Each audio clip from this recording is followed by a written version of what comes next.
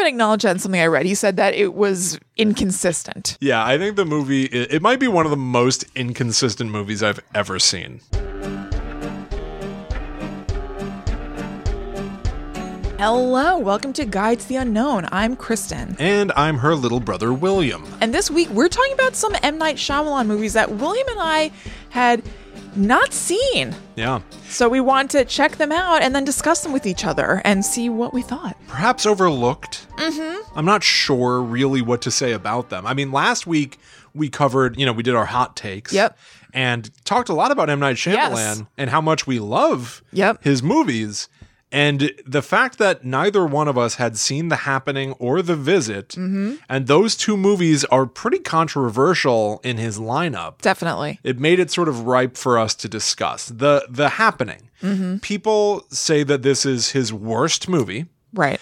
It is so mocked. It is like a meme. It has a 17% on Rotten Tomatoes, which is very low. That is very low. That is incredibly low. Yes. Is it really that bad? And also The Visit, which I remember when it came out, people were saying, he's back, baby. Because he had the hit of The Happening and a couple of other movies. He did like big studio work. Yes. And so I don't think The Happening was a hit. I think that was a commercial and critical flop. Oh, that's what I'm saying. So when The Visit came out, people were saying this is a return to form. M. Night Shyamalan is reviving his career. Is it really that good? These are the questions that I'm centrally interested in.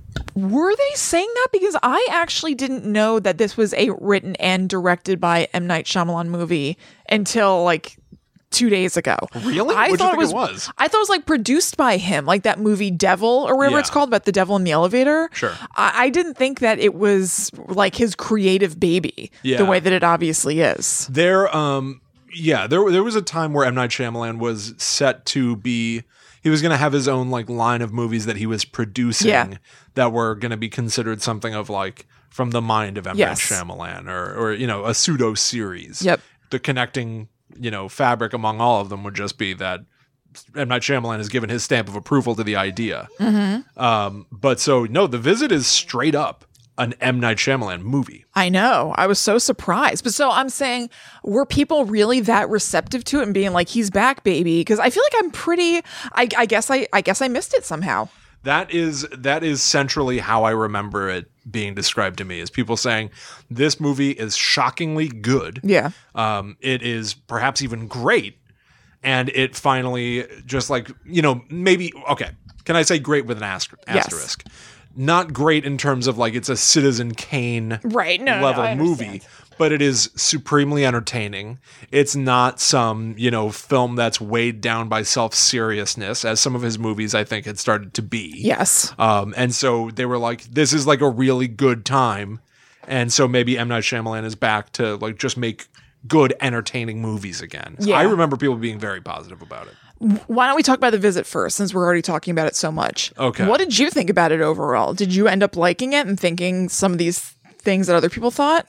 I'll tell you what, and I think this is also important to say, we're going to be spoiling both of these movies, The Happening and The Visit. If you're not familiar with either one of them, this is not going to be a conversation for you if you like to go into movies without any awareness of what's happening.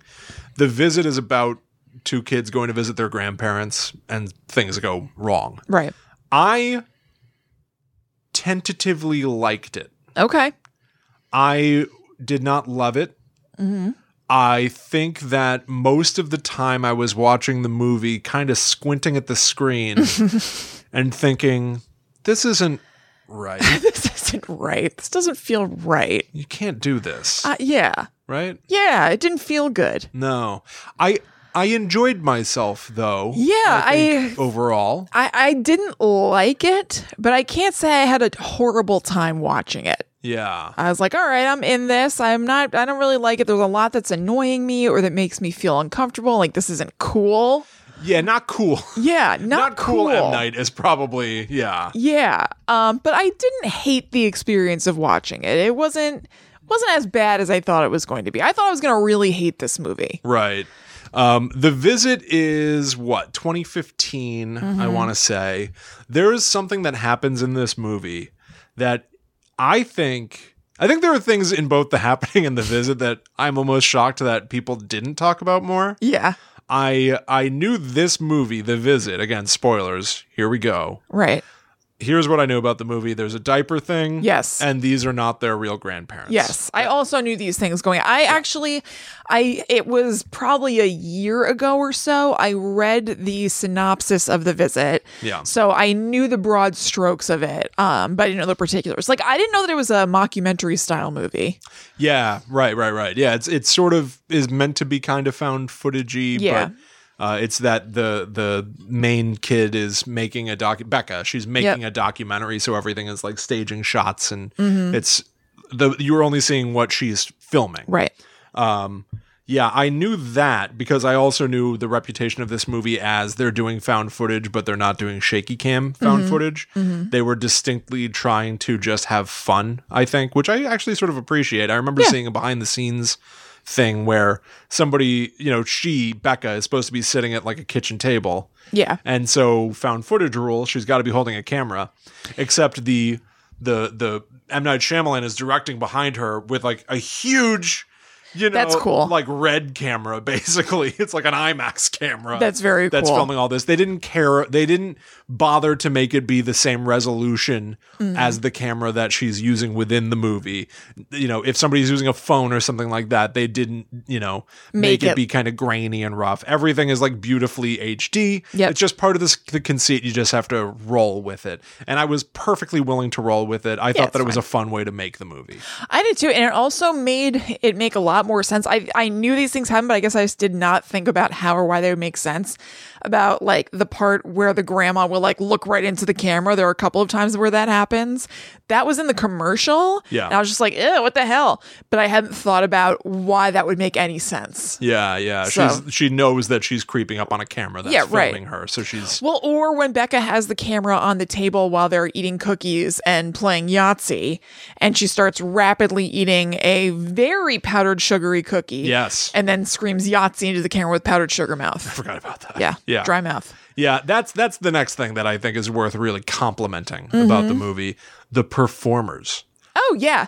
Yes. I think that the people that played the grandparents in this movie are like, they need a huge trophy, a pat on the back, accolades for really going for it. I will agree. I felt the same way. I thought they were both really, really good. Yeah, that was Deanna Doonigan as Nana and Peter McRobbie as Pop Pop. Yeah. And they crushed it. Yeah, they did. They completely crushed it. I thought they were excellent. I don't think I've ever... I'm not typically this person to be like, oh, wow, and look at how...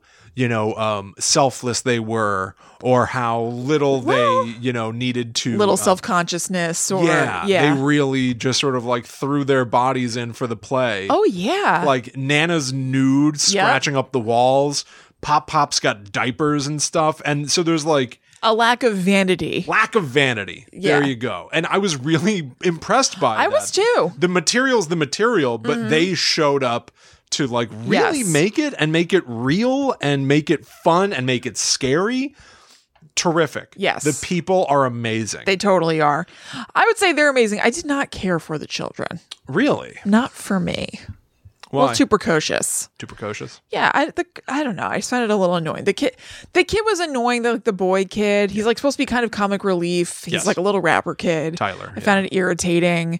There's a thing where he says the names of pop stars instead of saying curse words, which is very much like Kelly Clarkson from the 40-Year-Old Virgin. Yes. And I think it's really weird that they did that because it's exactly that. Yes. And so it's supposed to be a little bit of comic relief sometimes, but I just find it annoying. And that's correct. It is annoying. Yeah. And I also found the older girl annoying. Instead of name, she said nom de plume at one point for no reason. And I was like, I don't need this. Well, she is, I think that her... I know it's the point kind of, but I still was like... That's her character to me. Yeah. Like that is more like Heather Donahue in Blair Witch. The fact that she's like dressing it up a bit for the production, I think, is part of that character. It definitely is. The boy. I don't like the character. The boy, Tyler, has a trait that I otherwise would have said came from Halloween 2018 of how silly it is for a child to say things that are inappropriate for the tense moment. Yeah. I can't stand the rapping. It's the worst. I can't stand that he says pop star names instead of cursing, which is because... And his rap name is T Diamond Stylus. T Diamond Stylus. It's because this is a PG-13 movie, so they can't get away with all the cursing. It's just like how in the show The Good Place, they say fork. Right. Instead of the F word because they're in heaven. And in heaven, it's like you're programmed. You're not able to say it. Yeah. So even if you try to scream out an expletive, it's going to come out, shirt. Right.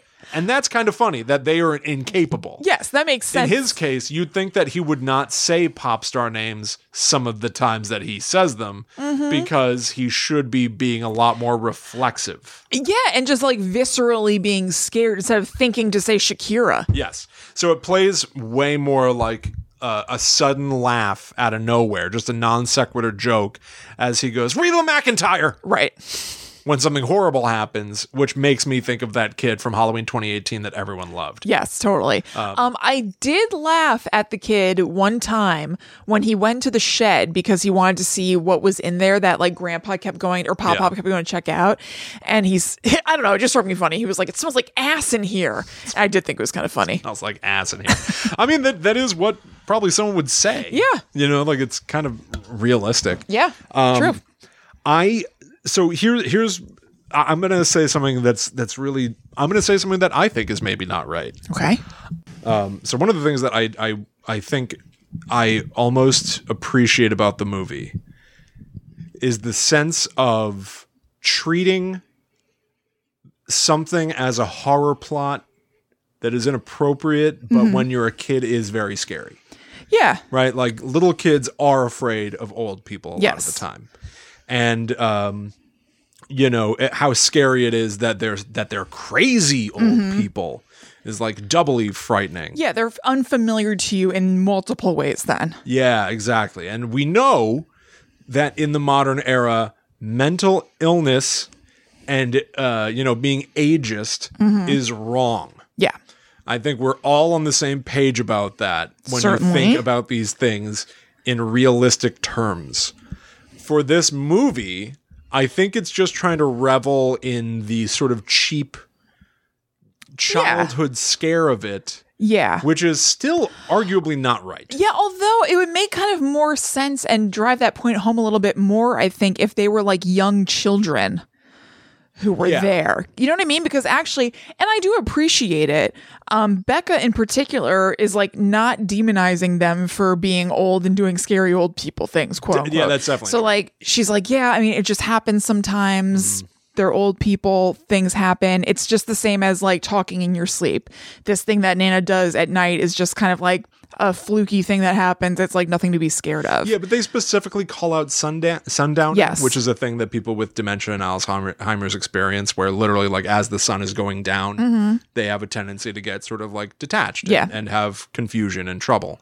And so they speak out of both sides of their mouth because in one moment they'll say, they'll show you. It's less that they say it. It's more that they show, which is the more potent of the two. Right. They'll show Nana doing scary stuff. Oh, yeah. And then 5 minutes later go, you shouldn't be afraid of that. It's okay. You're right. So they're both trying to be sympathetic and yes, definitely exploiting. Definitely. I guess for scares. They definitely were exploiting for scares, but I guess I even just appreciate just saying, like, even the attempt to humanize. Yeah, a little bit. I guess you would kind of expect them to just be like, Nana's crazy or whatever. It's funny because it's the movie wants to have its central scary thing be somebody that they also want you to empathize with and not be scared of. Right. Which is weird. Yes, it definitely is. It's the same exact problem as Split.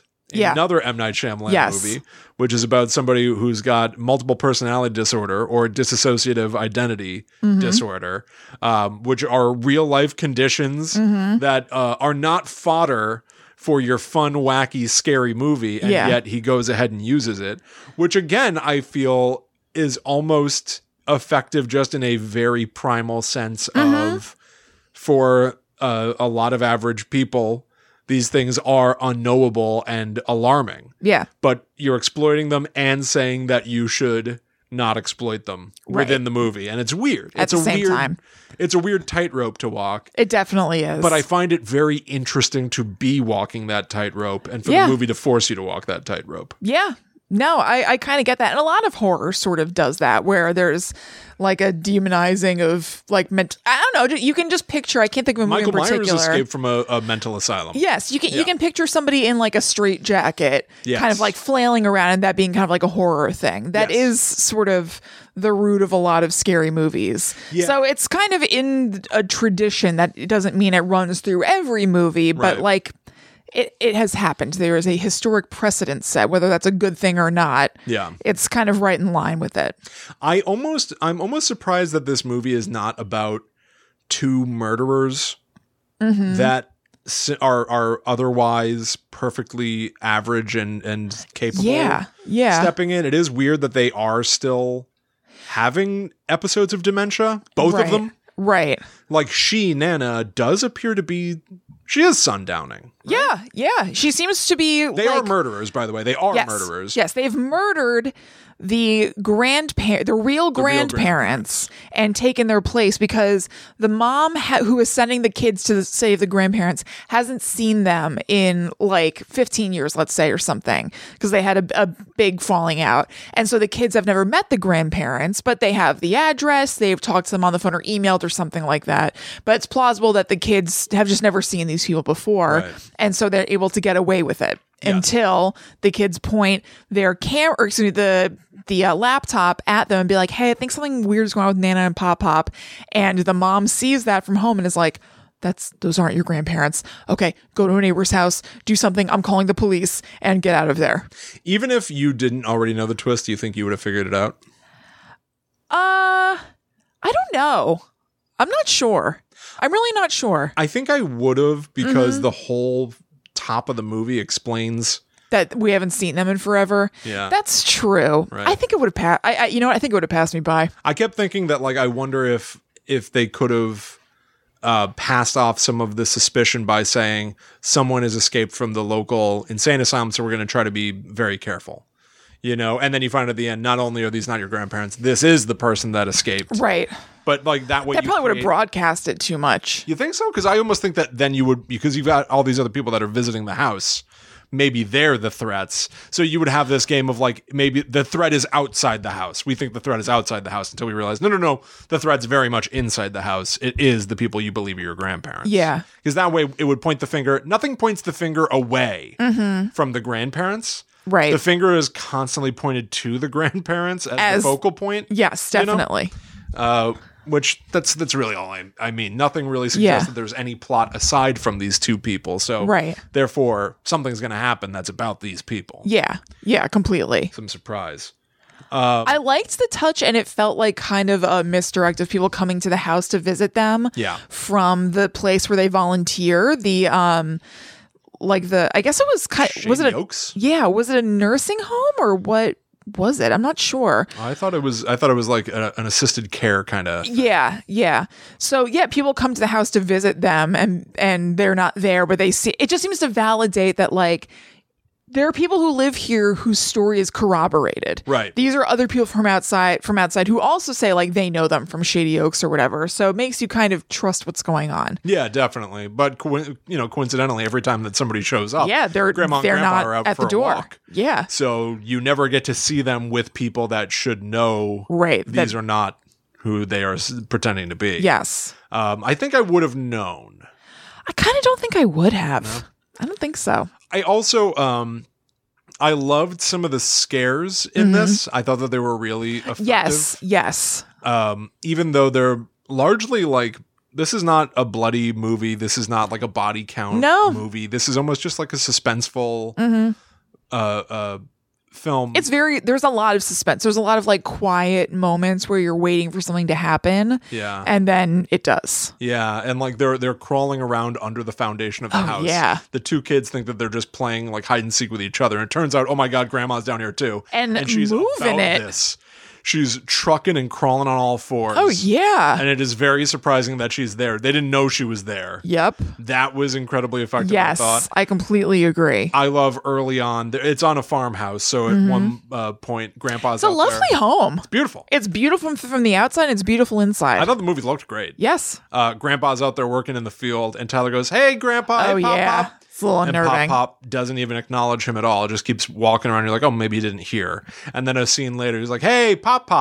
And Pop stops, turns and looks, and then just gets back to work. Like, you're annoying me. You're bugging me. I don't care that you're calling for me right now. Didn't feel like playing the role of Pop. Right. In that moment, I guess. And I thought that was kind of chilling. Well, he was doing it all for Nana. Yeah. He said, like, this was just because Nana had killed her grandkids and put them in suitcases and then put them in the river. And he felt like she deserved to have a nice, like, grandmother experience. This was not his jam. No. He was just doing it for her. And so in that moment where she's not even around, he kind of dropped the facade a little bit because he's like, Oh, it didn't even occur to me it was because she was not around and he didn't have any incentive to do it. No. Yeah, you're right. Yeah, he was just trying to put on this show for her. That's pretty fun. Yeah. And there's this whole conceit of don't go in the basement. There's mold, which, of course, down in the basement, that's where the real grandparents' bodies are. Yes. In like a dumpster-looking thing. Yeah, I don't know. Right? Yeah, not really sure. With like their stuff, so you can tell it's like their Shady Farms badges and whatever. Yeah. Good and scary. Like, yeah. Super freaky and weird. Yeah, it definitely was. And then as soon as like the jig is up, as soon as it's known, and the old people know too, like, we've been made. Yes. We're caught. Right. Then it all really goes haywire in a weirder way than I was sort of expecting. It's really just Pop who goes haywire at them, right? What does Nana do? Nana is, well, first of all, she does shove a bunch of cookies in her mouth while they're playing Yahtzee. Yes. But then upstairs in the bedroom. Oh, that's right. I'm totally forgetting. Yeah, Becca gets locked in the room, and they're doing this frightening red light, green light kind of game where Nana is just like standing perfectly still. Yes. And Becca will, turn back, and now Nana's closer. Mm-hmm. And then behind her in a mirror, then Nana slams her head into the mirror. And Becca, Nana got more violent than they both got more violent than I was expecting. I thought they'd just be acting weird and scary and like not letting them leave the house or something. I was expecting them to come after them. No, neither was I. And the fact that Becca ended up using a shard of mirror to stab Nana to death was a lot heavier than I anticipated. Right, it got hardcore. There's also the only other death I think in the movie is that there is one of the people from the home or whatever comes to visit. Yes. And is killed off screen. But when Tyler and Becca try to leave and go out the front door, they see someone standing in the yard staring at them. But she's not just standing there because you've only got a few frames to catch it. But it's real quick. She's swaying. Yep. She's been hung from a tree in the front yard. And they're just scared by her for long enough that Grandpa's able to come up and shut the door. Yeah. And try to pull them back inside. Not only is Nana agile, she's strong, apparently. Yeah, I guess so. It reminded me of the hanging body out the front door. It reminded me of Drew Barrymore. Totally, Scream. yes. Like homage, maybe? Maybe. So scary. Yeah. There's like a matter-of-fact quality. Oh, yeah. Of when you kill someone and you don't want to hide the body, but rather use it to so brazen tease or just not care. You're just that detached. You're just like, this was a means to an end. This is how I killed them, and I'll take care of it later. I'll clean it up later. I thought the movie, like, even though I didn't find anything in the movie to actually be surprising, I felt like it moved. I was surprised by some of the scares. Really? Yeah. Like what? I think Nana doing the hide and seek things scared me, like startled me. And I'm trying to think what else. There were a couple times where I was like, ugh.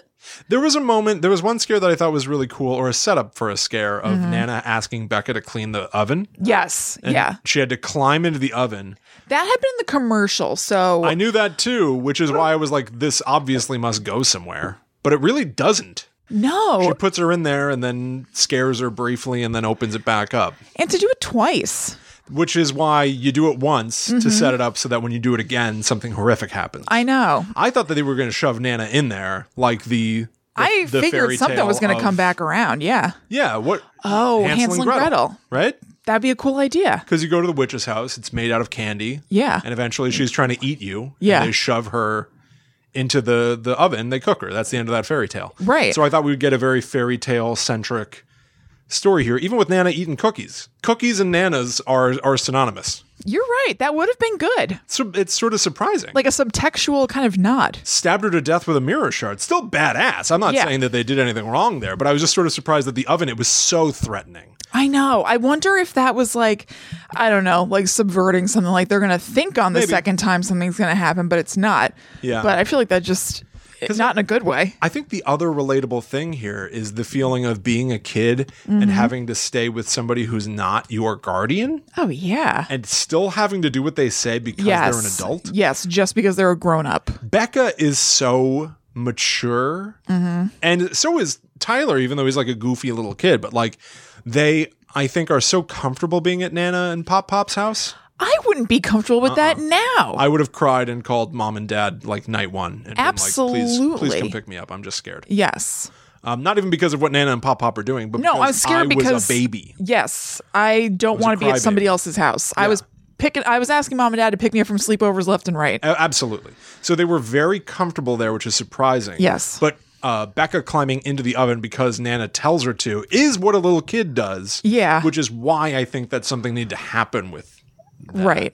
But ultimately, like, I did have a good time with the movie. An okay time. In general, I did not hate it. Yeah. I did not think it was as great as people have said. Although, evidently, it did sort of signal a return for M. Night Shyamalan because he's been, I feel, back on top ever since. Oh, definitely. You know? I read that he just finished another movie. Oh, really? Yep. Oh, very cool. I would probably, I'd be willing to watch just about any horror movie he Me too. made. Me too. I really like him. Yeah. The diaper scene. The diaper scene. Was it as notorious as you had the impression of? Like, was it as deserving of the... no, actually. Very quick. Almost side didn't of even face. notice it.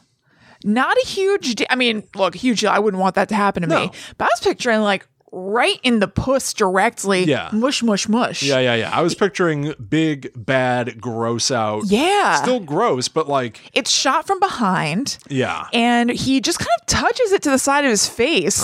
And that's it. And then it's dropped, and that's it. Yeah. I was like... I sort of had the feeling of like, this is what people were... I know. This is what people were talking about? Yeah, I mean, certainly shocking if I didn't know that was going to happen. Yeah. Like, oh my God, like they're going there. That's...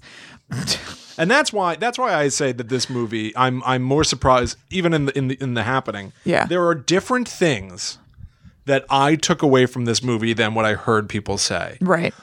To me, the bizarro thing to take away from this is not the diaper. It's the kid rapping. And the kid being so funny. Yeah. Even the movie ends with it. Oh my God. Yeah, it's the big final hilarious. So while dumb. The credits play, he's got another rap song. I guess, like, I don't think that M. Night Shyamalan, and I could be wrong because I obviously don't know his catalog as well as I thought because I didn't know that he was the writer and director of this. But from what I know, he doesn't have a lot of other fun movies. They're all very serious. This at least has kind of a goofy tone in some ways. Right. So maybe he wanted to really go balls to the wall with that goofy tone and have fun in all ways. And it's fun for somebody else perhaps, but not fun for me. I think that's true because Sixth Sense, Unbreakable, Signs, The Village, they're very whispery. Yeah. They're very self-serious and everybody speaks really hushed and sort of flat. It's a tone. Right. And then in this, it's really zany. Whenever they meet a stranger, they're usually like, "Oh, you're filming, huh? I was in plays in high school. Oh, yeah, I know. To be or not to be." Like total strangers are launching right into bits and stuff. Like a conductor on a train starts performing for the camera in ways that I don't find realistic. No. It's that. It's the humor in the movie I find to be so at tonal odds. Yes, with my preferences. Of the movie itself. Yeah, and that as well, yes. Yeah, very, very Yeah, it's a weird movie. Yeah. Yeah, I didn't hate it as much as I thought. I thought it was going to be like, oh, I have to keep watching this because we're doing the show, but I would turn it off in my real life. Would I turn it off in real life? Perhaps. I didn't like it, but I did not dislike it as much as I thought I would. I think that I like it. I think that I don't necessarily like it as a movie. I like it as an urban legend. Two kids Yeah. went to visit their grandparents. That's a great urban legend. And found out that it wasn't their real grandparents. Yes, absolutely. It's the sort of thing that, like, you say it in 2 sentences and it makes you fill in blanks in your own mind and you create your own version of this story that's very scary and frightening. And the idea of being with strangers, worse than strangers, 2 people that are supposed to be particularly warm and cuddly are now mysterious and cold. Yep. I love that. Yes. I think that he created a new urban legend. That is very good. I just find the movie itself to be a little too wacky for my taste, but I like it. I like the bones. Yeah. The bones of it.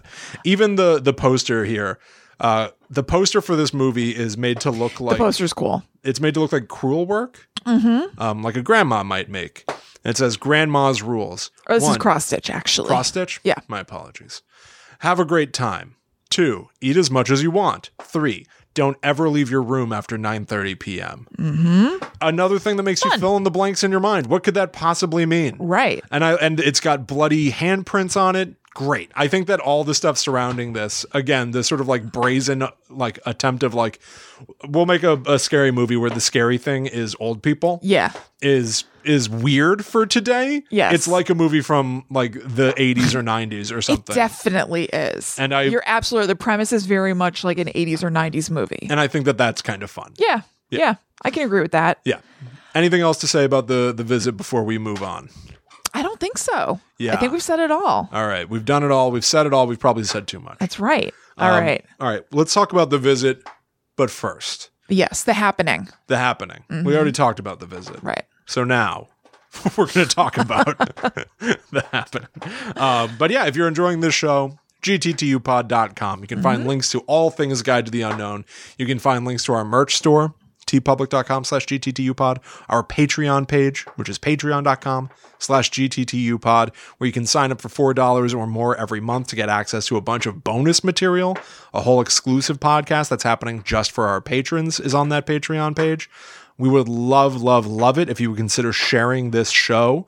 Tell your friends about it. Tell your worst enemies about it. Oh, yeah. Don't tell your grandparents about it. Make sure they're your real grandparents first. Right. Double check. You never know. You're going to want to check a driver's license every time you go to your grandparents' house. Sometimes people age rapidly and it's hard to tell who it is from one visit to the next. This movie, the tagline could have also been like, just when you thought it was safe to go to grandma's house. Right. Yeah, it's a really good tagline for this. Great tagline. Yeah. Just when you thought. What a waste. I finally Yeah, but say you finally thought it was safe. I finally thought it was safe to go to grandma's house. Snatched away from you. Anyway, leave us reviews, share the show. You understand. Join just enjoy Patreon. The show. Yeah. Yeah, it's all good. That's right. Hey everyone, I'm Joe. I'm Trace, and we are the Horror Queers, the Bloody Disgusting Podcast Network's premier LGBTQ horror podcast. Every week, we discuss a different horror film with a queer element from a queer perspective. That queer element could be a plot point, an actor, a crew member, or a cult following that the film has gained over the years. And the queer perspective is ours, as well as whichever special guest we may have that week. So what are you waiting for, huh? Help us cross out queer horror one film at a time. Okay, let's talk about The Happening. Further back in time, this is 2008. Yep. Okay, so I had said on our previous episode about hot takes where we kept talking Shyamalan that I had heard that if you watch The Happening with a mindset that it is supposed to be a B movie, because that was what his intention was, he had stated, that people say it's more enjoyable that way. So I was ready. I was like, okay, he wants this to be a goofy movie. I'm going to try to see it through that lens. And it became hard. Oh, really? It doesn't feel like a B movie. The plot does, perhaps on paper. Yeah. I can see how it's like nature is killing you. Could be a premise for something that's like a little goofy. But all of the set dressing around it takes away that B movie quality. It's too sad to be schlocky. If the music was a little bit zingier, then I think it might have a little bit more of a quality of that to it. But like, it feels serious within these like sometimes small little moments of humor, quote unquote. But overall, it doesn't feel that way. And he even acknowledged that in something I read. He said that it was inconsistent. Yeah, I think the movie, it might be one of the most inconsistent movies I've ever seen. Yeah.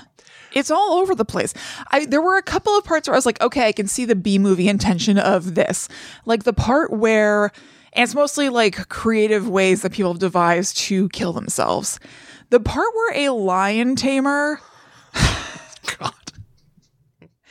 provokes the lions to eat him at the zoo. Yeah. I was like, okay, that's goofy and kind of schlocky. And so I can kind of see that B movie intention there. What is a B movie to you? I guess a B movie is something that has a completely outlandish premise that's like ridiculous. And if you're looking for quality, you would say no thanks. But if you're looking for just kind of like a fun movie, then you'd say, yeah, I'm into that. To me, B movies usually are films that are sort of outsidery. They're not made by big studios, and they are taking themselves seriously. Oh, no. Really? Yeah. Usually to me, they're trying to do their best given the budget that they've got.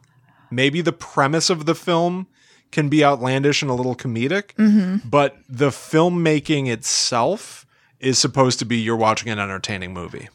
I mean, I think they are supposed to be entertaining movies, but I think of B movies as like kind of knowingly or not, like cheesy, low budget. Everybody here is just kind of having fun and not looking to make high art. I'm looking up B movies. I want to just get like some sort of an example here. Yeah. I've already seen an image of Night of the Living Dead. Okay. I disagree. But then I saw Piranha, which I guess is supposed to be like cheesy and kind of stoopy.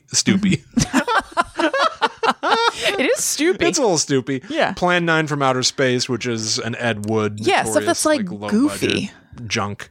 Okay. All right. So if that's the definition of a B movie, that it sucks. Yeah, that is what it is. It's so bad it's good movie. If you're, I just don't. I think it's weird to try to make a B movie because then I kind of get it, like, or having the facets of a B movie, like an outlandish plot or like a goofy plot, like all of the plants around us are emitting a chemical that is making us kill ourselves. I could see that being a big B movie plot.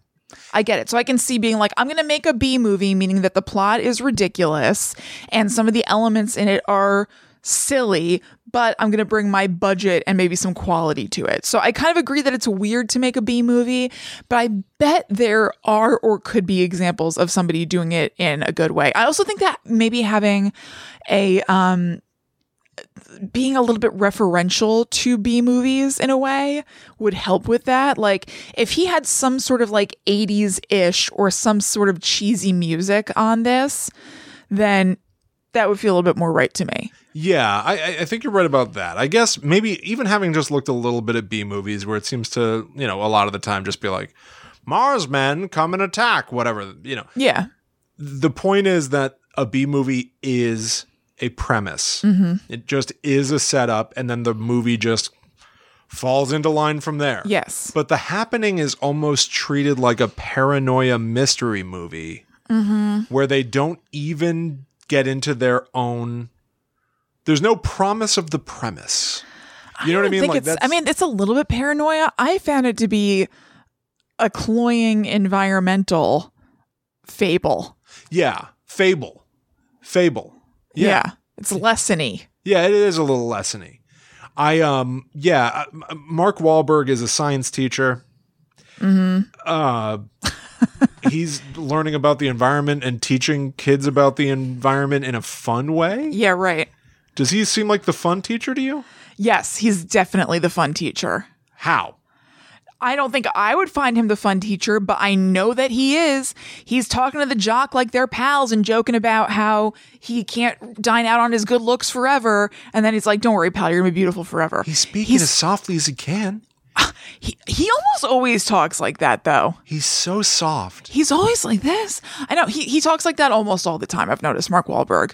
I also feel like Zooey Deschanel is doing that. Or Zooey. Is it pronounced Zoe? I don't know. I don't remember. But anyway, I think it is Zoe. But she's also kind of talking like that. Like, compared it to Will when we were talking about it, that she sounds like when you're on the phone with a stranger and you're like, hi, yeah, I'm calling to renew my prescription. She's always kind of like, oh. Yeah. And I guess that's a choice because, I mean, this is even weird. Mark Wahlberg.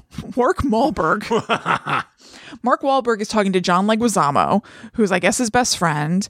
Who's the best thing about the movie? I know. As far as I'm concerned, I wish John Leguizamo was the main character. Me too. Brutally underused John Leguizamo is what I wrote down here. He's talking to him and he's like, look, if Alma is acting a little bit weird and spacey, like, just know we're kind of having problems or something. And I was thinking, like, why does that make you act weird and spacey? She was acting to me like she was like high or afflicted or something. Oh, really? I thought so. She's just like very like, ugh, like kind of wide-eyed and like not clicked in for some of the movie. Yeah. And I was like, that's because they're having problems or what is happening? And I know that she's supposed to be some sort of commitment phobe and John Leguizamo is way too involved in their relationship or invested, I should say. Oh, yeah. Like he cares way too much about it. And he tells her like, don't hold his daughter's hand unless she's not going to let it go. Unless you mean it. And like, isn't this just a family friend, dude? Why? Let's lighten up. No, he cannot lighten up. But that gives John Leguizamo stakes. Yes, it does. In a way that doesn't give anybody else. So even if he's being extreme, even if he's being extra about his daughter, yes, like, I'd rather see this guy who's like sweating bullets and nervous, yes, and has a clearly defined goal. Yeah, his goal is go to Princeton, find my wife. Mm-hmm. We don't get to see any of that though, because instead we're going to follow Mark Wahlberg speaking softly, right, and trying to figure out the scientific explanation of what's happening here. Mm-hmm. And Zooey Deschanel, who seems lost. Yes. And they're going, I don't know where, to do I don't know what. Just get away from the virus? They're just going somewhere. They're just trying to go away. Yeah. I would so much rather watch John Leguizamo march into the storm. Oh, me too. Than watch Mark Wahlberg try to outrun the wind, which is literally something that happens in this movie. Oh, yeah. They're outrunning the wind, which you can't. That also made it sound like there's like, I don't know, like a barrier where the wind stops. Yes, and starts. Which there isn't. Like, just because you can stop seeing like a bunch of wheat blow at a certain point, that doesn't mean the wind stopped there, like it hit a wall. All right. I just realized that we never even described what the hell this movie is for people that don't know. Yes. The Happening is about trees and plants giving off a chemical that creates an instinct in humans that they must kill themselves. Right. Drop everything. Usually you'll end up standing still in place or speaking in like nonsense for a minute as you're, I guess, neurologically having a weird reset, taken over. And then by and large, you will find the nearest thing that is capable of killing you and do it. People willingly walk off of roofs. A cop pulls his gun out and shoots himself in the head. When the gun falls, somebody else walks over, picks it up, shoots themselves. The gun falls, somebody else walks over, picks it up, and so on, and so on, and so on. Which I actually thought was kind of scary and interesting. I did too. That part where the construction worker is looking up and all these people are just jumping off of the building he was working on. Yeah. That's scary. It was very scary. Yeah. And it felt like, larger than life. Yeah. And there are, it was 2008. So there's a big, terrorism theory going on where all of this started in Central Park. And so people were saying that terrorists were attacking Central Park. With like chemical warfare. Which is scary. And, we were both around on 9/11. Yeah. When, there were just murmurs and rumors of what was happening. And so like it did like echo some of that, just like we can't even wrap our heads around what's going on, but something is going on. Yeah. Which is what the Happening, as the title even means. All of those things are like truly scary. So then when Mark Wahlberg deduces that it's because plants are giving off this chemical. Yeah. And he realizes that we need to make sure that we're away from plants or that the wind is probably carrying it. Right. And he goes, we've got to stay. He says, we have to stay ahead of the wind. And then he looks off into the tree line and he goes, okay, here it comes. Yeah, I know. Like it's a wave. Like you can see the wind coming. Yeah, and like it's gonna crest and fall. Right. No, I guess it dies out at some point. I guess see it. You can't like anticipate it like that exactly. I mean, I guess he's the trees blowing. So, but you're right. Here it comes. It comes. Yeah, I know. You're running. You're trying to outrun the wind. Right. I don't know. I guess good luck. I'm not sure. Not great. And I almost wish that they just dispensed with the theories and got right into plants are deadly and dangerous. I feel like they do pretty quickly. I think they really don't. Really? Oh, yeah. They do some fun stuff. I will say, like, there's fun to be had in this movie. Yeah, it's not the worst. No. I actually wasn't hating watching it, but I definitely was like, this is not a good movie. But I didn't mind watching it. It's only an hour and a half long. Both of these are. And I was in it, even though I was like, what is happening? This is not good. It's funny. The Visit wasn't as good as I expected, given what people say. Yeah. The Happening was worse. I think it was about right for me. Really? I was like, it's not good. It was a good deal worse than what I expected. I said this to you the other day, and it's not nice.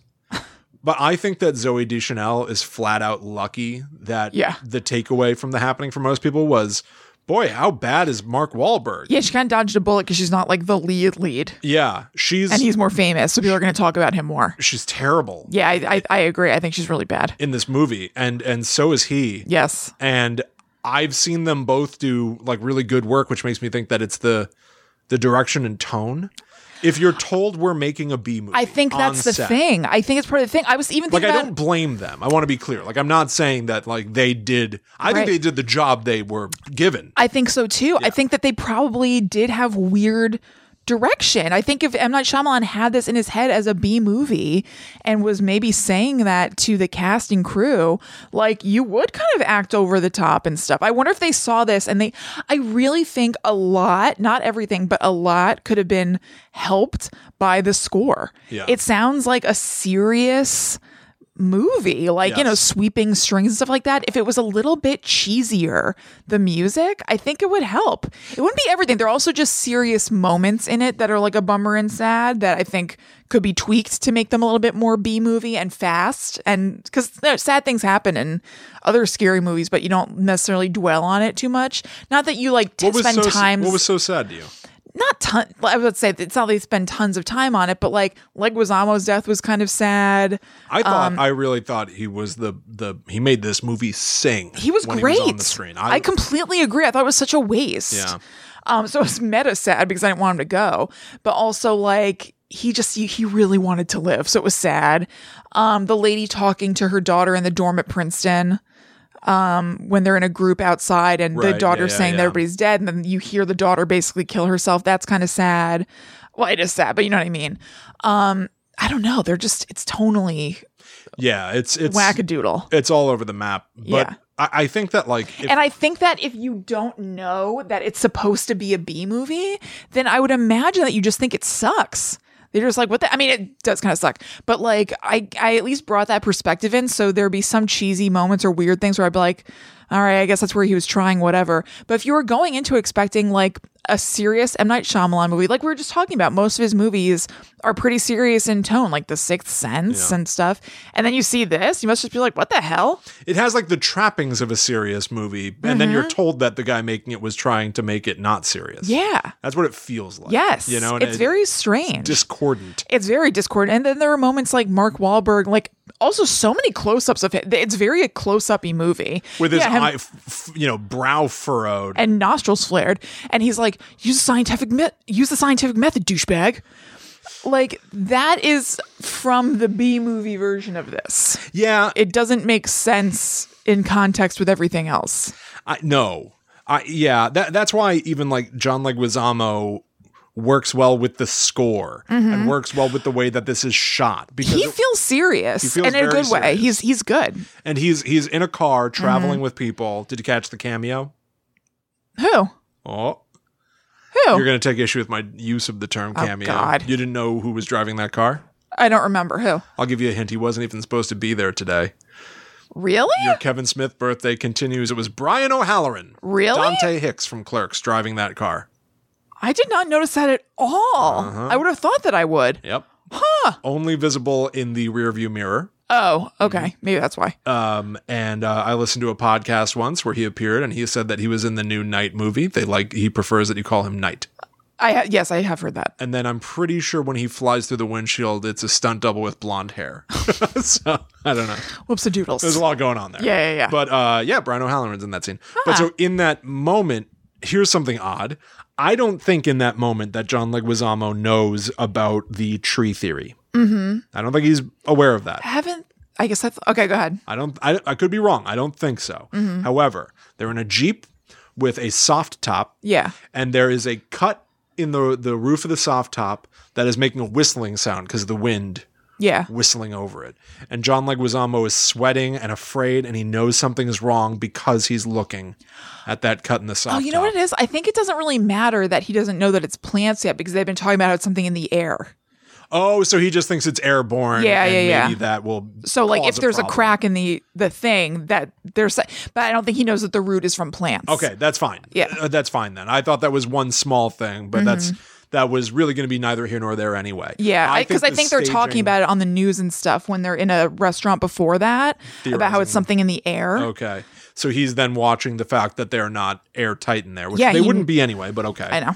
But like the direction of that ride and John Leguizamo's performance as, you know, somebody who he's aware that he's probably left his daughter behind and is driving out to his death. Yep. But he has to do it because his wife is out there and he loves her and he can't face a reality where it's already too late. Mm-hmm. Is so compelling. Yes. And so good. I absolutely feel that way. And him observing that tight environment of that Jeep with those strangers that he's with and realizing that there is a flaw in their defense because the soft top of the Jeep has a rip in it. Yeah. Was so gripping and full of dread for me. Yep. That like when Brian O'Halloran gets taken over and smashes the car into a tree and it very quickly ends with John Leguizamo gets out and cuts his wrists.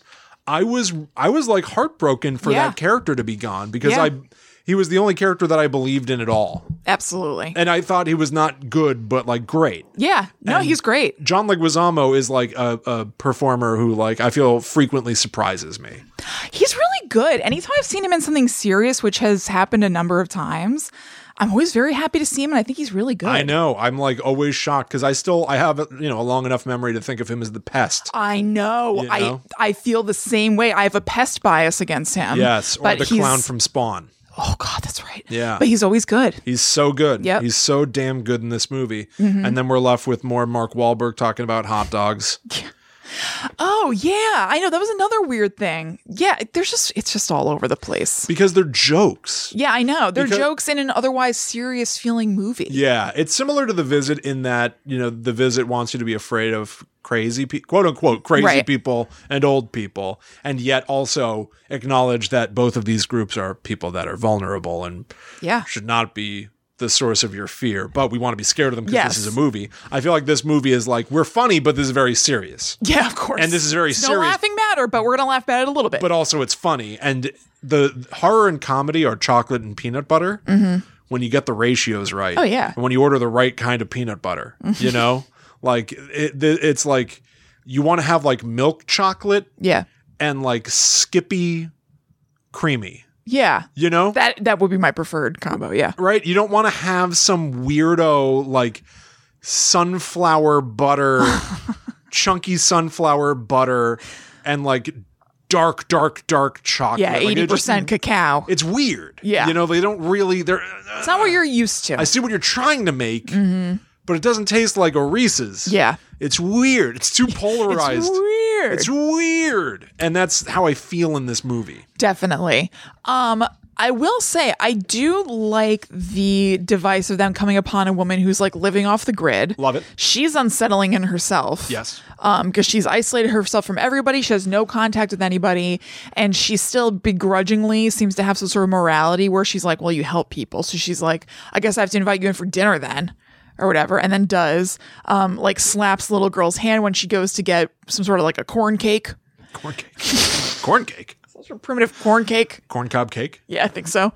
And just like has a weird, unsettling vibe where she's being hospitable but also hostile at the same time. Yeah, I really liked her. I liked that. I was like, what's going to happen with this gal? I liked it. I liked her. I did too. And I really liked the very cool, weird device of her having a kind of guest house on the property that had a tube underground that connected the houses, where it was almost like if you were using tin cans with string, but worked way, way, way better. So you could be separate from each other in these two different quarters, but talking and hearing each other as if you're in the same room. I thought that was such a cool mechanism that when she dies, when the old woman dies, I will say, I mean, it was scary, weird and creepy, so I was like, fine. But what they had her do was keep bashing her head into different windows in the house. And I was like, how's that going to make her die? It was just to, have air be coming in and be a little bit creepy. But the least efficient manner of killing oneself is I had the same. Bashing your head into different windows. I had the same exact problem, except I thought of something that started to make it scary to me. Your neurology going bonks? Kind of, but more the parasite concept of there's the cordyceps parasite. Yeah. There's a real thing in real life that can take over an ant, and it compels the ant to climb to the top of a tall blade of grass because that will make it more visible to birds.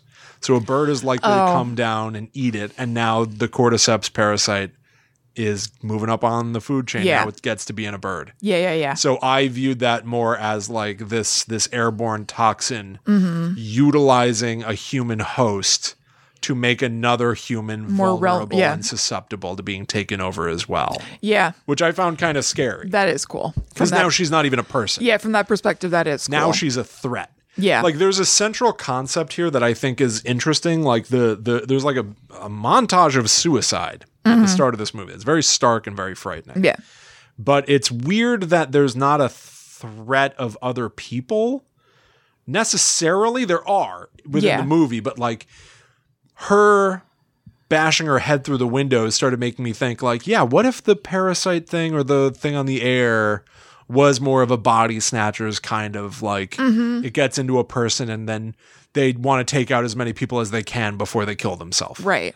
So that there you get enemies, you get pods of threats happening all over the place. Because ultimately, if you can just stay away from other people, you are fine. That's the other weird thing about the movie is that he discovers, and you just kind of have to take it for granted that it's true, that the larger the group of people that you're in, the more that you're going to be affected by this toxin because you're provoking it in some way. And it's all just theory. But I guess it kind of works out, so whatever. But it's like weird. It's weird because I love a theory. I love an unproven with a theory. A Blair Witch, right? But it becomes a rule. It becomes a rule in this that is. I don't know. I don't feel like it's backed up enough. Except you just have to kind of accept. It's weird because it shouldn't become a rule because of a number of reasons, but one of them is that Mark Wahlberg is a science teacher, so he should be testing his theory, and if it's proven wrong, you throw it out the window and you try again with another theory. He comes up with one theory and then iterates on it like 5 times. Yeah. Which implies that he's refining the rule rather than realizing that his guesstimate was wrong. True. So like he's like, it's the people. It's got to be trying to take out all the people. And it is. But then he realizes that like they split into 2 groups and the larger group got. He's like, maybe it's because we were in a smaller group. We should all break up. Smaller group. So they all break into smaller groups and they're all safe. And it's like, it worked. We just got to make sure that we don't anger the planet. I know. It's weird. There's not, I don't know. I would think you'd really want to refine it. Be like, it's before or under. Yes. Or whatever. Correct. You know what I mean? Until the old woman is standing alone in her garden. Right. And it happens to her. And he goes, she was alone when it happened. So it must mean X, but he should have been like, I was wrong. I was wrong the whole time, and it's not the trees. I know. There should have been a, holy shit, it's X. Yes. Kind of moment happening. Yes, I know. Also, when they're at the place, so in order for them to use that cool tube under the ground that they talk through, Zooey Deschanel and the little girl go into this little cabin thing, and he has to tell her, because the woman has just killed herself, close all the doors and windows. Why are we just all closing every door and window at this point? Yes. That's correct. That is insane. Yeah. Don't leave any door I don't feel I'm being open. too nitpicky. That is insane. Yeah. People are being killed by the wind, and you're leaving the doors and windows open because you're just exploring a neat cabin? Yeah. Little lax. Totally lax. to the point of being unrealistic and completely unrealistic, world breaking. I agree. It was taking just me so out of the movie. incredibly stupid. Yeah. That it's just ridiculous. There's another thing in the movie that I started to like, and then there's something got taken away. Just a weird choice. They do a montage of people around the country or coast. It's mostly northeastern U.S. Yes. So they show a bunch of people listening to the radio and prepping and what are they going to do? And then they cut to a family all huddled in a bathtub together watching the news, which I was like, this is very realistic. This is like, right. A tornado is coming or something. Except there was one woman all the way on the left who looked like she was smiling or smirking. Oh. She looked like maybe she's just having like a weird reaction, like when you laugh at bad news. But she doesn't have a character, so she's just I know. Yeah. So like we can't know that. Yeah, it just felt. Don't put that in the movie. She looked like she was smiling, like it's weird, because it would be to be huddled with a bunch of strangers in a bathtub, because they're all actors. Yeah, right. But it was just like, why is this in? It's an odd movie. Why is this in? It has some of the weirdest editing timing I've ever seen. Even like way in the beginning, there's a moment where he's teaching his class about bees. And then a principal walks in. She like opens they slowly show her. She like walks up to the door. We see her through like the door. Then she opens the door. The kids look and see her coming in, and she comes in, and he looks up, and they're like, everyone's turned. Everyone knows she's there. Mm-hmm. And Mark Wahlberg's even looking at her. And then he goes, look out, everybody. Is she in here? She's trying to find me. And he turns off the lights. He's the cool teacher. He turns off the lights like 10 seconds too late. I know. To do his little gag of hiding among the students. I thought the exact same thing. The weirdest timing. Yeah. Yeah, it seems like do another take. William, he's definitely the cool teacher. When I say is he the cool teacher or not, I mean, do you think he's cool? Oh, no. He's trying to be the cool teacher. They think he's cool in the movie world. They think he's cool in movie world. Yeah. But he's not the cool teacher. Not for me. No. Any teacher who is doing stuff too hardcore like that, I don't find cool. No, he's going too ham on it. Yeah. And also not committing. He keeps doing playful things. Yeah. But he's so soft. I know. I just don't buy it. He's so soft. He's so soft. He's like that much. Do you feel he's like that much of the time as an actor? What? No. Yeah, I haven't seen him in all that much stuff. I haven't really either, but it's something this wasn't the first time I've noticed it. Who else? Oh, Jennifer Lopez also does that. It drives me crazy. She almost always is like talking in a higher baby voice. Is that right? It drives me nuts. And he does the same thing. I'm very aware of it. There's a quality to this movie that I think is no one's fault, but it's also very unfortunate. This came out in 2008. For all I know, this might be the last movie made before the iPhone. Oh, I know. It looks modern, this movie. You know what? It looks new. It looks good. Yes. Modern cameras. These are performers of today. And they all have these jank-ass clunkoid flip phones. I wondered, and then I don't think it is the case, I wondered for a moment if this was supposed to set the movie out of time or something like that. But no, I don't think so, because also they do reference kind of timely things. They talk about the bees disappearing, right, which you can find a marker in time for in real life. And I think the stuff about terrorism is a little bit too modern and stuff. But I noticed the same thing. And I was like, is this intentional? Is this another 80s-ish sort of reference, like B-movie thing? Like, they even have like crappy old phones because this is a cheesy movie. Yeah, but no, it's not that, I don't think. This is a strange movie. It's weird because I feel like every movie is of its own era, I think. Yeah. Like when people say the movies are outdated, I usually don't buy that because it's like, well, what do you want them to do? Yeah, but it wasn't then. Find a way to make a movie perfectly timely. It doesn't make sense. Yeah. So like, I get it. This movie is from 2008, but I don't know. There's just like a quality of this movie that it doesn't really have its own character. Yeah. So it just looks unfortunate to me. So it's the phones are not their fault. It's just unfortunate. It all just feels very unfortunate. Yeah. You just reminded me of something. When he's talking to his class and he's talking about the bees disappearing, he's like, so what's happening here? I thought it was a rhetorical question. And then he's like, oh yeah, he's fielding responses from his class. What happened to the bees? Can you tell me what happened to the bees? And they're like, I don't know. They got sick and died. And he goes, yeah, they could have gotten sick and died. Yeah, some sort of an illness gets into the hive. Boom, boom, boom. They're all gone. But where are all the bodies? There's no bodies. So what happened? Tiffany, you go. And then she's like, I don't know, radiation. I don't know, no more food. Right. And then he always responds with like a tag of like, could be. They didn't pollinate enough, and therefore there's not enough food to sustain the hive. Before you know it, the entire thing just collapses. But once again, there's no bodies. Where did the bodies go? And I was thinking the whole time, I was like, every time a bee dies, do you think you find a body? Like, this is the part that's holding you up, that we haven't found the body. It's not a human giant corpse. Look, I have no idea. Maybe that is the thing. Where are the I just had to bodies? take that for granted, that's something that people are wondering in the scientific community. But I did think it was weird he was asking them, because there isn't an answer. There's no answer. And so I felt that maybe if you pointed out, I just want to get you thinking in a scientific, Yes. inquisitive way. Right. This might make more sense. But because he didn't say that, it was just kind of like, just a futile line of questioning that why is this guy even talking about this? Right. You just present the information, probably. Well, because it's a metaphor for the movie itself. And he's Yes, but they'll it's... come up with something and they'll put it in a book and that'll be the answer. But we may never know. Yeah. And so that's sort of the movie. They say it's the trees. And even at the end of the movie, there's a news reporter that goes like, it's been 367 days since the trees fought back. And so you get the idea that everyone's agreed. That event was trees. But the beginning of the movie is telling us, even if they say it was trees, maybe it wasn't. Oh, I would also like to say, I found that the event just ends with no explanation lame. Yes. That they go outside intending to die, and they don't, and so that's mysterious. And then it just turns out, like, they say, like, I guess the event must have ended right before we went outside. Yeah. And that's it. I guess the point is that that is the way things happen in real life. It is. But I'm not in real life. I'm watching a movie. Watching a movie. So give me a little something. And it needs to have a crescendo. Yeah. It's funny. I like the idea of having them deliberately walk outside to what they believe will be their death.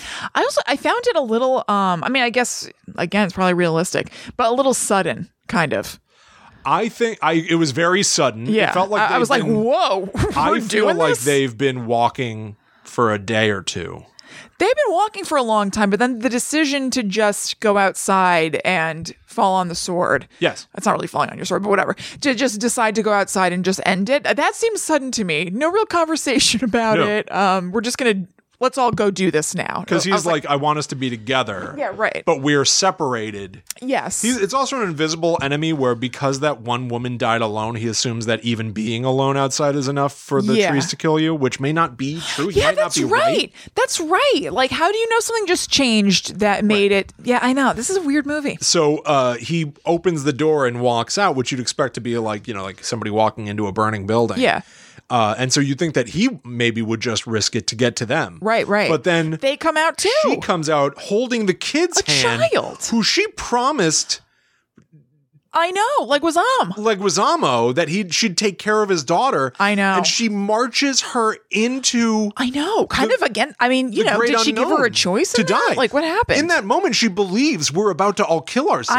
I know. She marches out there holding a child's hand. I know. And there are heroes. I know. And then they meet in the middle of this field. No explanation for why they've decided to do this. You would make this decision after a month. Oh, yeah. Absolutely. You would make this decision when there are no more supplies left. Right. And there's nothing that you can do. They've got a farmhouse now that, for all intents and purposes, is all Well, I guess theirs. they think in order for them to get to it, they're going to die on the way. Zoe and the girl. Right. But, like, give it a shot. Give it a shot. They're just marching away from the house. Yeah.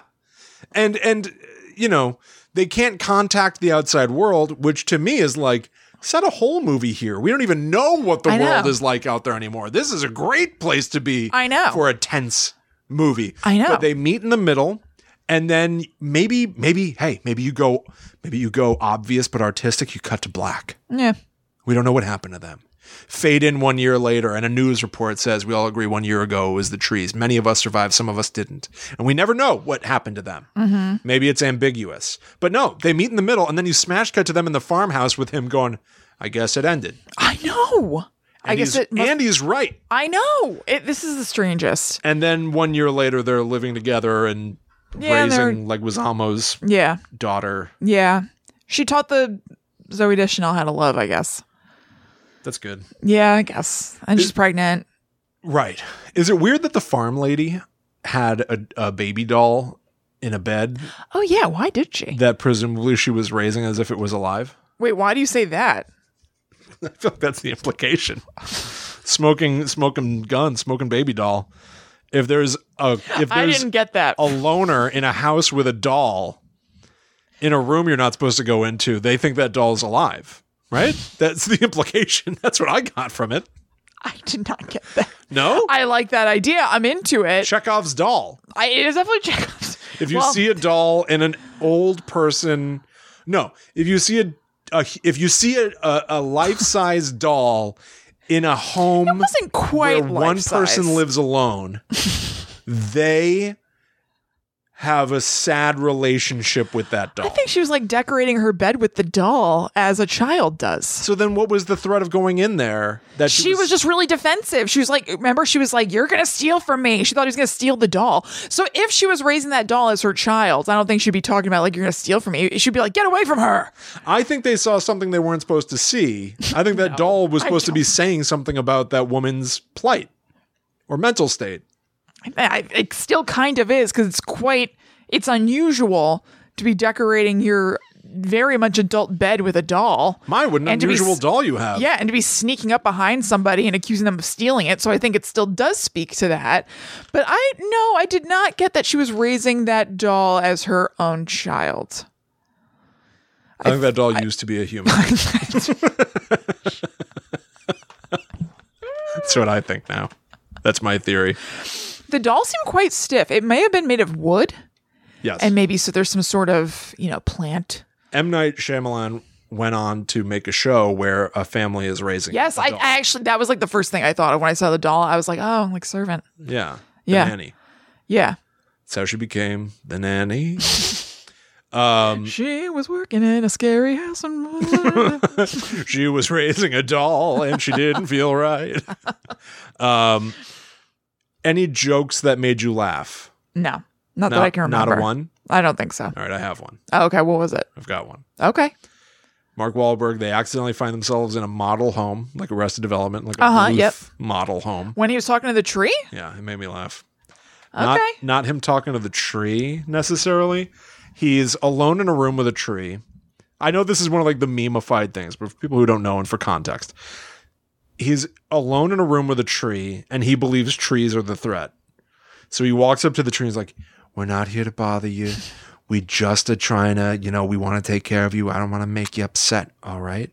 And he reaches out and he grabs a leaf and he goes, it's fake.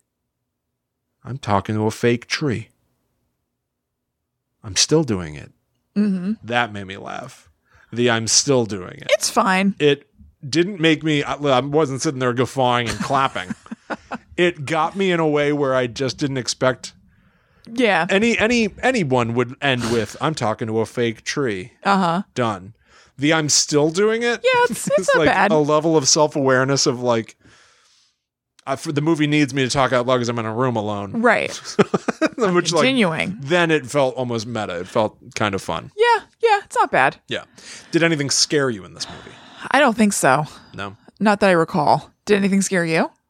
I think the suicide montage was really. Well, I definitely found that unsettling. I guess when you were saying scare, I was thinking like, but no, I definitely was like, this is heavy. Yeah. Yeah. How about this? And effective. I will say. Yeah, I was like, effective. this is scary. That construction worker guy. Mm-hmm. I will say, I think that I think that everybody witnessing all those construction workers falling to their deaths were a little sedate. I think they were. Yeah. No one was going like, like no one was. No, they were just watching, which you would probably expect.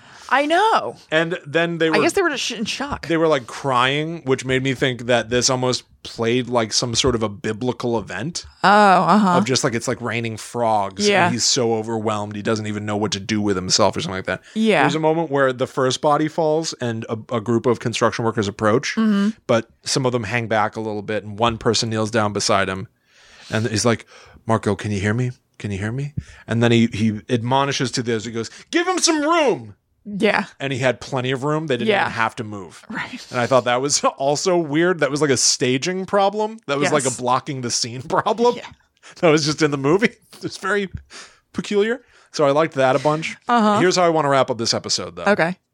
We watched 2 movies that are oft debated. Yes. The Visit is a good M. Night Shyamalan, and The Happening is a bad M. Night Shyamalan. Right. Arguably, is The Visit a B movie? Yeah. Yes.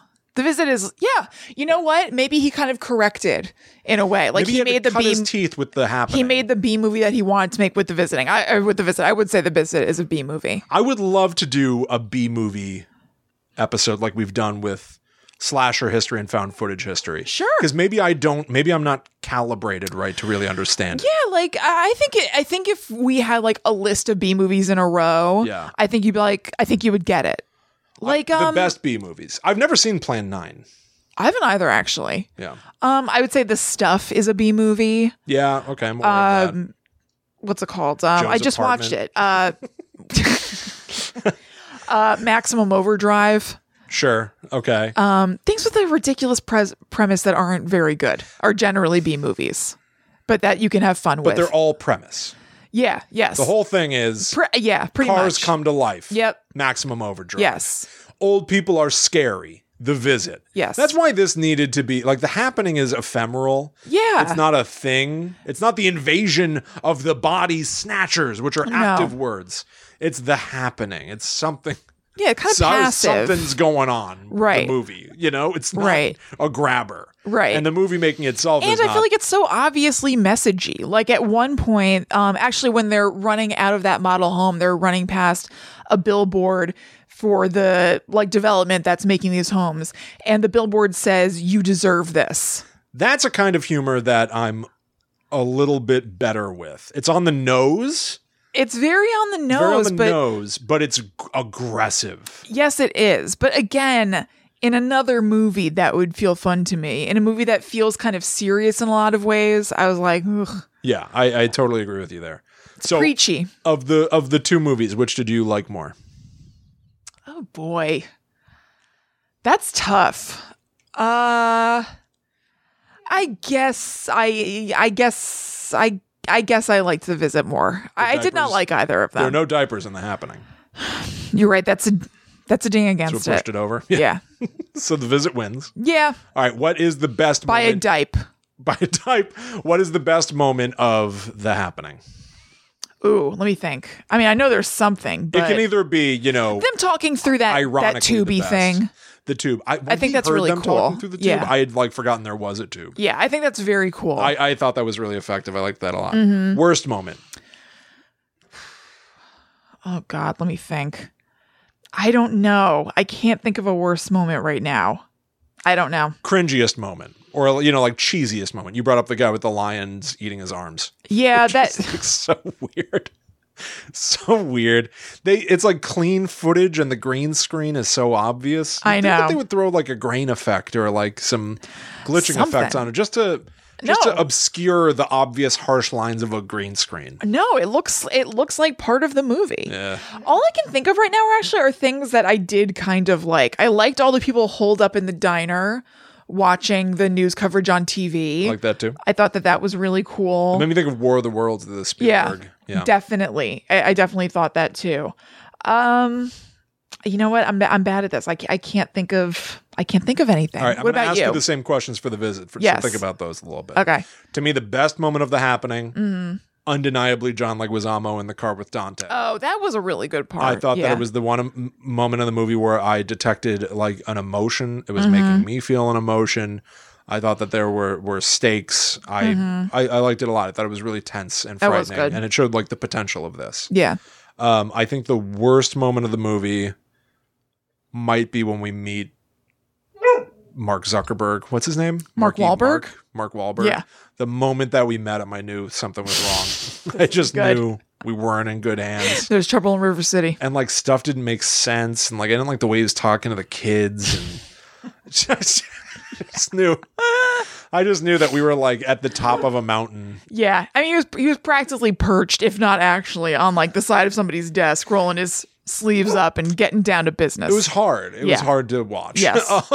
I think the most like outlandish fun moment Yeah. is there's a moment where in the suicide montage where a man walks over to a lawnmower thing and turns it on and then deliberately lies down in front of it. and they're just watching it happen. They're just watching it slowly. Yep.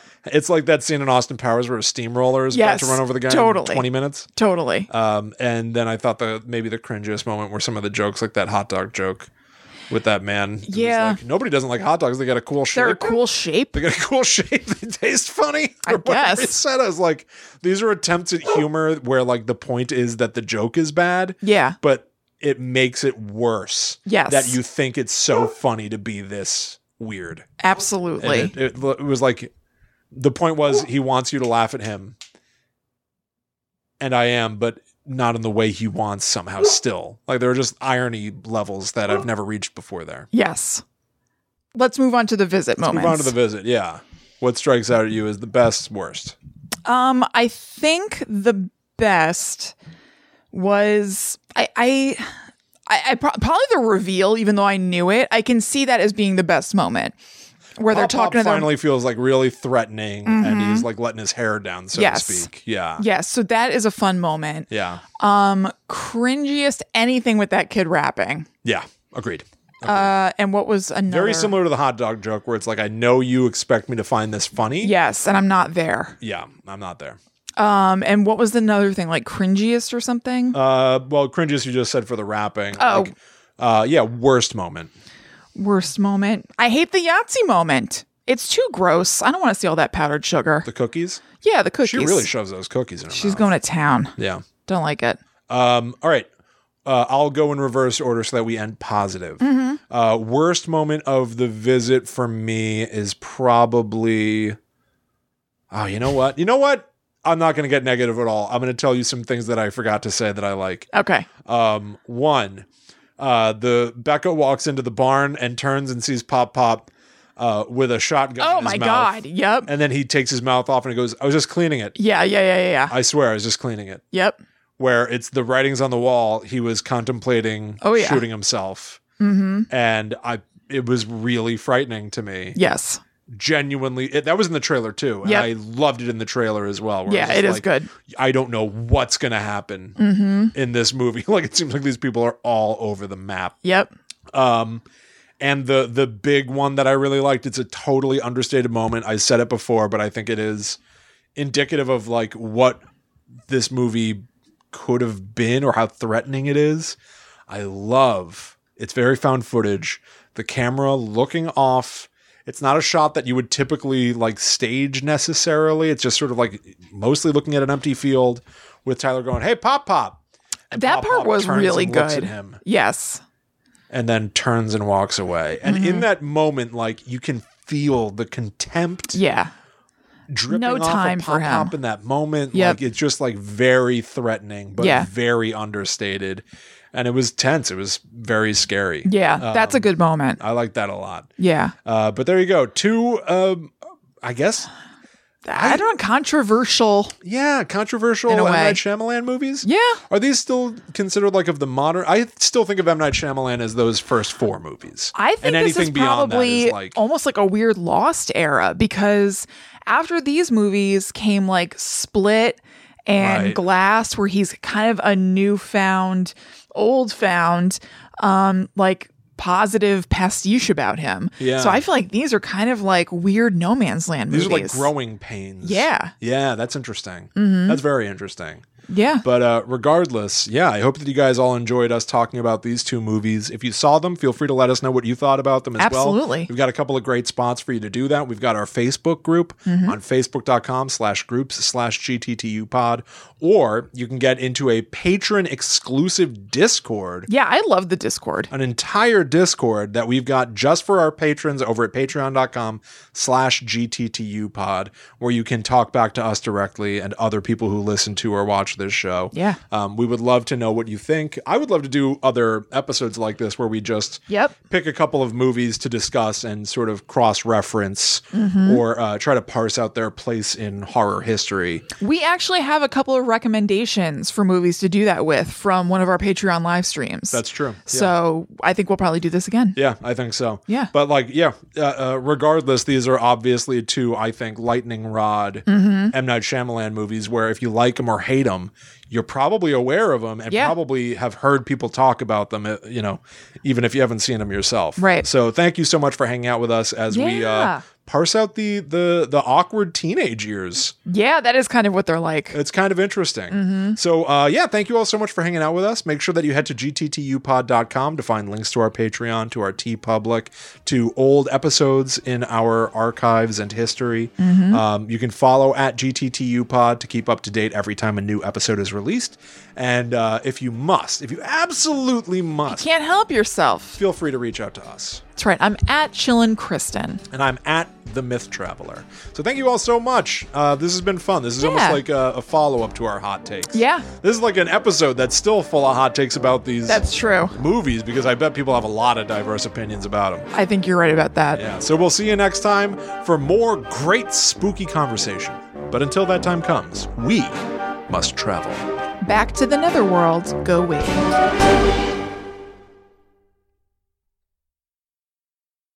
He couldn't have climbed up on the couch. Did he seriously just go lie down? He's not lying down yet, but I bet he's about to. He couldn't have done that during. Now he wants to rest. So now he wants to rest. Twist ending. Yeah. Oh, that's true. Pain in the ass.